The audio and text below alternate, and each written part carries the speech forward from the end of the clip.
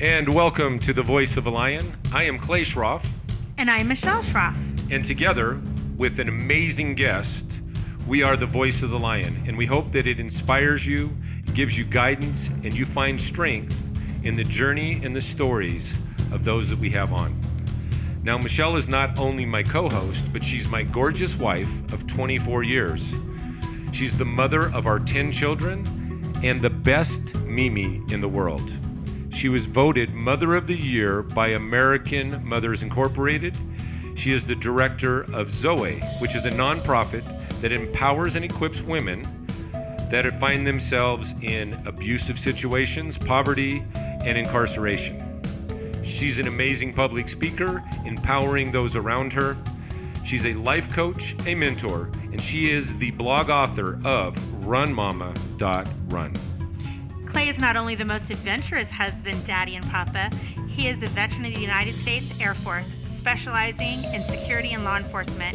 He is currently the top producer for Larry H. Miller Automotive Corporation, director of Aspen, a nonprofit that positively impacts the family, and he is also a mentor, life coach, and a dynamic public speaker.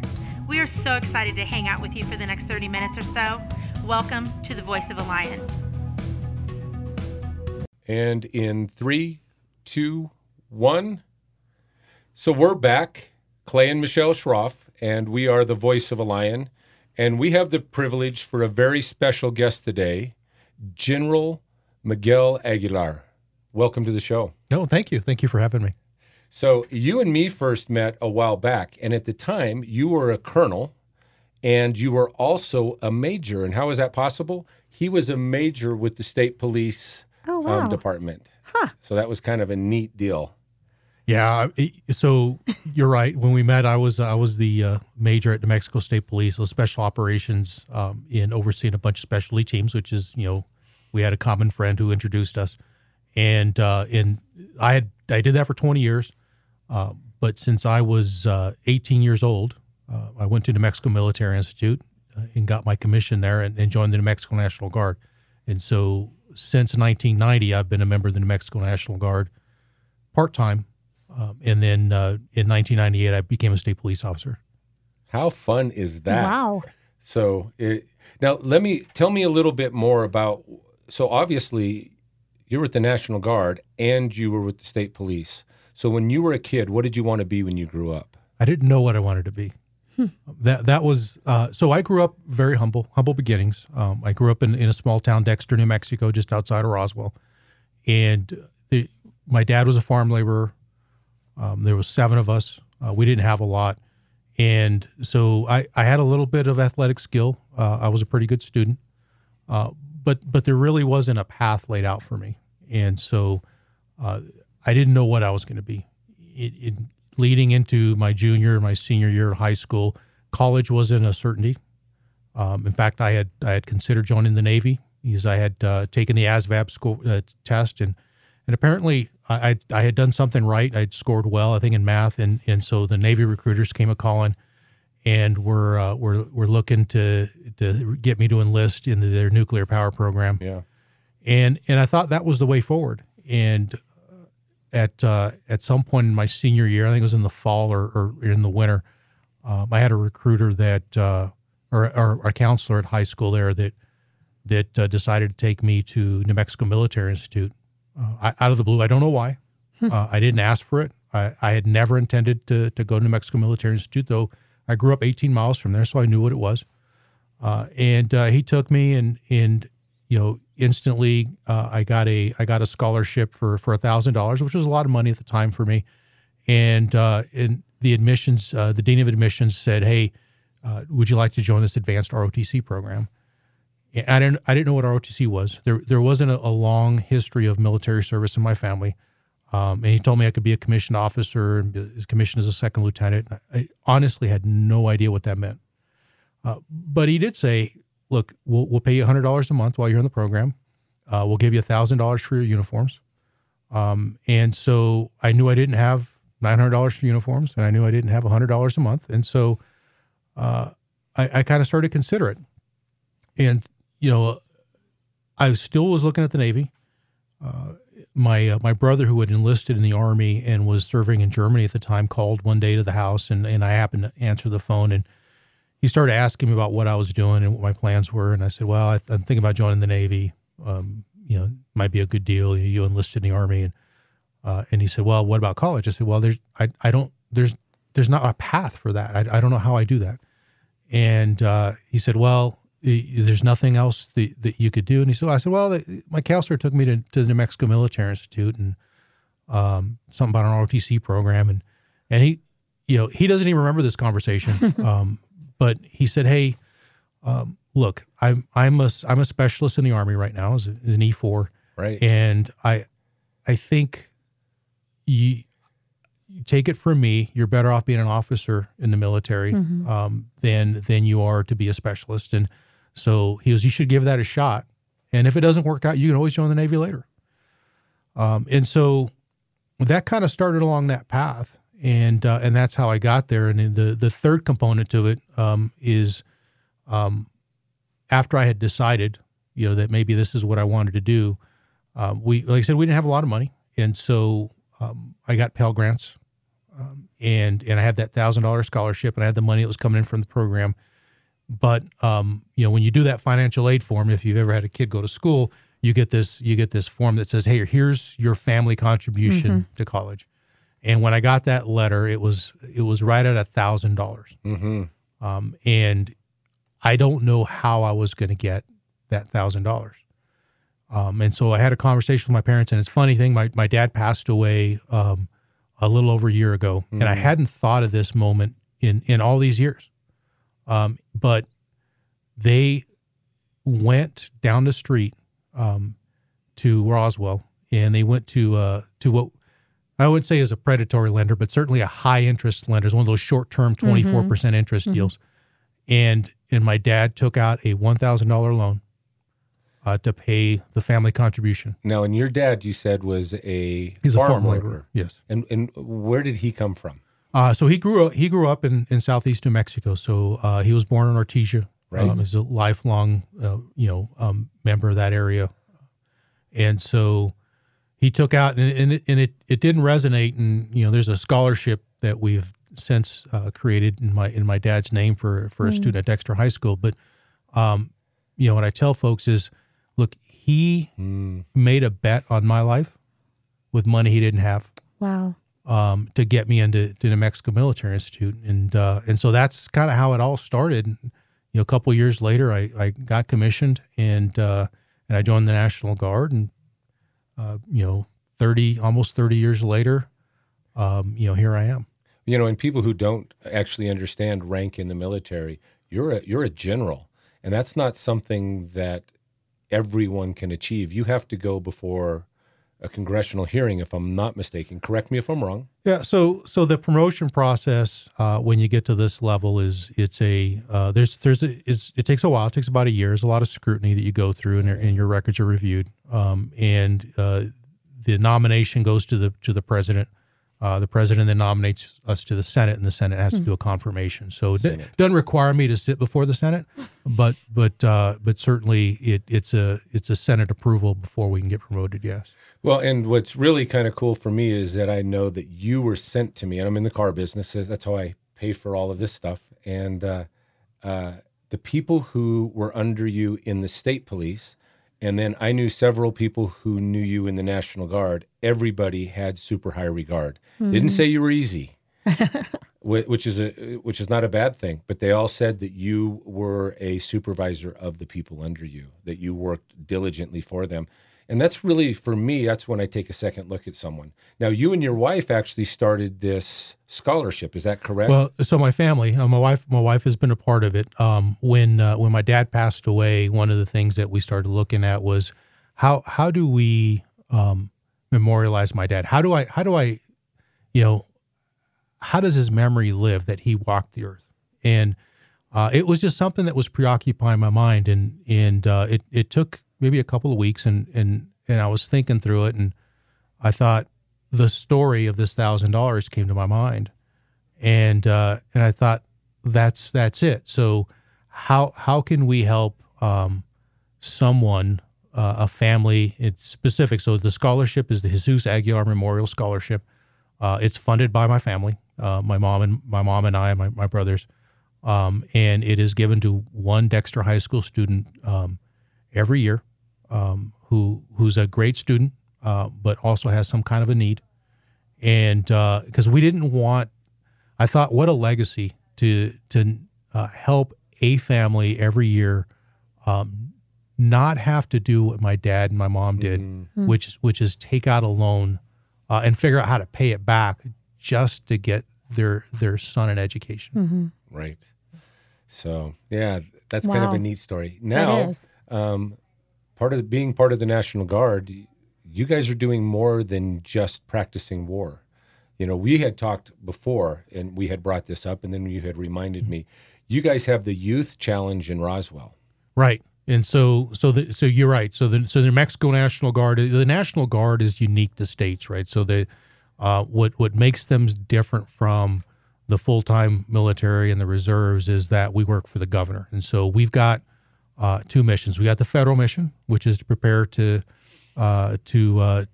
fight and defend the nation's wars and in things overseas. But the other part of it is the state mission, which is to help our citizens. Under that umbrella is the New Mexico National Guard Youth Challenge Program. It's been in existence for many years, and it's one of the programs that I oversee now, and it's based out of Roswell. So we take at-risk teens between 16 and 18 years old. Many of them, for the most part, dropped out or are falling behind in their education, and they go to I think it's 22 weeks. And they spend, it's a paramilitary environment. Most of the cadre that work there have got some type of military experience. They get up every morning early and they do physical fitness training. They're in a strict military type environment.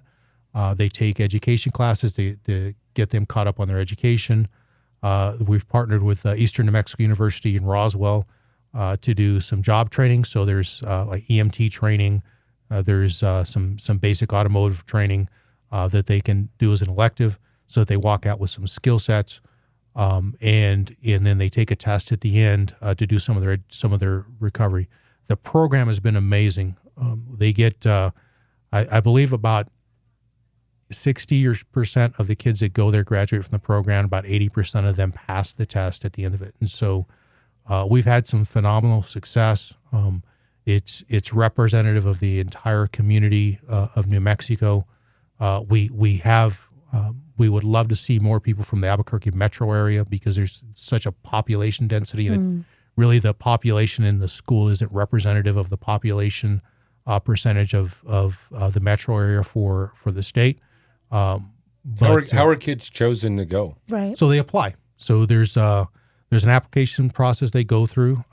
We're doing a lot to try to get on social media and do advertising and try to get to kids who are interested, to family members who want to refer them, and get them the information in the moment when they're looking for it. And so we're doing a lot of social media things and working through Google to try to get the right search stuff. But typically we have a class that starts somewhere between 150 to 100, depending on the year.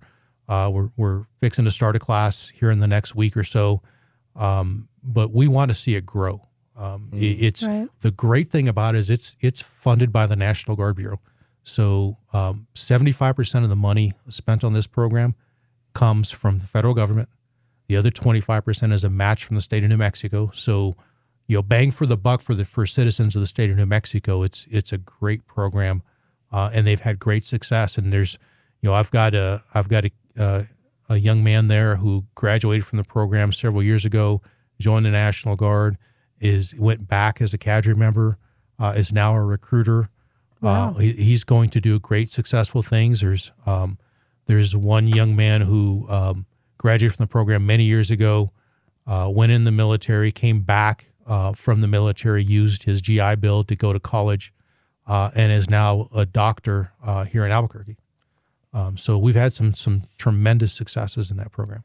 Well, and it's changing the lives of the kids of New Mexico. Right. And this is for kids that maybe haven't had the greatest start in school, or is it just in general? I mean, run-ins with the law? Or is it all of those things? Okay, Absolutely. okay. And so, all of them have something missing in their lives that is keeping them on the correct path. And so it could be a family situation. It could have been a run-in with the law. They could have just fallen behind in school. And so all of them come in and they're given those we try to instill those values and the discipline in them to continue forward. And so typically when I talk to them, and I'll visit with each class, several times, is what I tell them is, look, you got to own your life from here on. So no matter what the circumstances were that put you in this place, no matter what you didn't get in life, you've been given the tools now to succeed. So you have to own your life from here forward. Up until this point, you can say, hey, I didn't get something. I didn't get the advantage someone else got. But you have a staff in this program that loves you. You have a National Guard that is here to support you. And so make good choices or bad choices the rest of your lives, but you got to own it from here forward. But sometimes that's what it takes, is to have that support, to just know that someone is believing in you. I mean, we have a kid in our home right now that it's about work. I mean, we keep trying to figure this kiddo out, and we're like, golly, what is it that fuels him? And it's a job well done. And we would have never known that unless, Clay decided to resod the backyard. Just kidding. It was me. But honeydew. But, like you said, letting them know that the National Guard is supporting you. Oh my goodness, Well, that's amazing. Yeah, I think that's the. So to me, there was a few years ago, I read a book from Malcolm Gladwell called Outliers. It talks about self-made people and how there is no self-made person.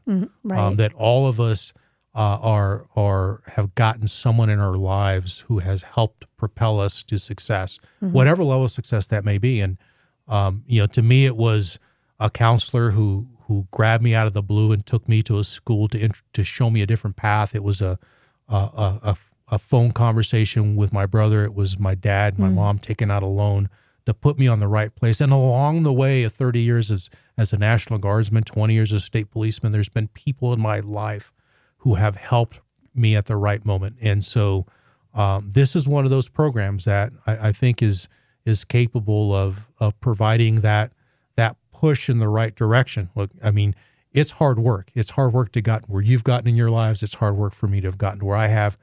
But hard work alone isn't the only thing that determines success. It's having the right opportunities at the right place and people to help propel you along the way. And so that's kind of one of the things as I've gotten older in life. My wife's a teacher.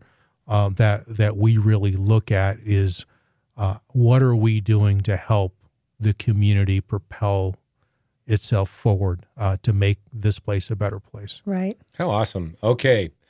I want to hear just a different side of this, and then we're going to come right back. Where have you been in the world? Where have you been deployed? So Afghanistan. So in 2005, I was a young major, and I got an opportunity to go to Afghanistan and spent a year on the ground as an embedded trainer. Most of my time in Kandahar, right about the time where, if you can think back to that moment in history, Afghanistan was kind of a small thing size-wise. We had maybe 18,000 Americans there at the time. The IEDs hadn't quite come when we got there. It was the first election where Hamid Karzai was elected. I got there right about that time, and fantastic experience to be embedded with an Afghan National Army infantry battalion and to mentor their leadership. And that battalion just happened to be attached to the Special Forces task force that was operating in Kandahar. So I got some great opportunities to work with some of the best that the United States Army has to offer, and to help a young army in the Afghan army that was trying to raise itself up. And so I got to do that for a year. And then in 2012, I was selected to be a battalion commander, and I got to take the 1st of the 200th Infantry Battalion from here in New Mexico to the Sinai, Egypt, to be a part of the Multinational Force and Observers mission, which is, had its history from the Camp David Accords under President Carter, and we've been there since the 80s, helping to keep that peace enforced between Egypt and Israel. And so great opportunities to do both of those things. Too cool. So we're going to end with this. If you had the chance to talk to the entire world, everybody could hear you, and you were going to tell them one thing, from the richest of the rich, the most powerful of the powerful, to the poor of the poor, what would you tell them? Wow. I think that this. So this is the philosophy of how I have been trying to live my life, especially later, and that is that I've tried to give my life in service to community and to this country. I think because I got those opportunities, whether it was a Pell Grant, and we had some family assistance in the 70s with my family is big, and we didn't have a lot, and so. I think it's giving back to your community. We had a challenge in our lives, and my daughter, and I was talking to her a few years ago, and I had written a note on my iPhone at an event talking about your life and stuff, and so I was overcome with like this thought as I was sitting in this classroom, and at lunch break I grabbed my iPhone and I composed a message to my kids, because I thought if something ever happened to me, how do I instill in them some sense of advice to how to live their lives, and in that message was, live your life in service to your community. And what has been shocking to me about that is I really have tried to live my life that way, is to try to see what can I do for my community and to help people along the way. And the almost difficult part of it is that the more I do that, the more that seems to come back. Right. And as you live your life selfless, it's rewarding so much in the other end of it. And so you almost feel guilty. Yeah. Right. Because you're trying to give, and you're getting more than what you're giving. And so I think it's this world needs more people who are just trying to make the place a better place to live. And I think if we did that, we would be further along than where we are. Well, what a pleasure it has been to have General Miguel Aguilar, and what a lion. But if I was to give the roar that you have instilled in me, the roar out to our community was to own your life from here forward and to serve others. We want to thank you. What a privilege to have you here. Thank you. Thank you.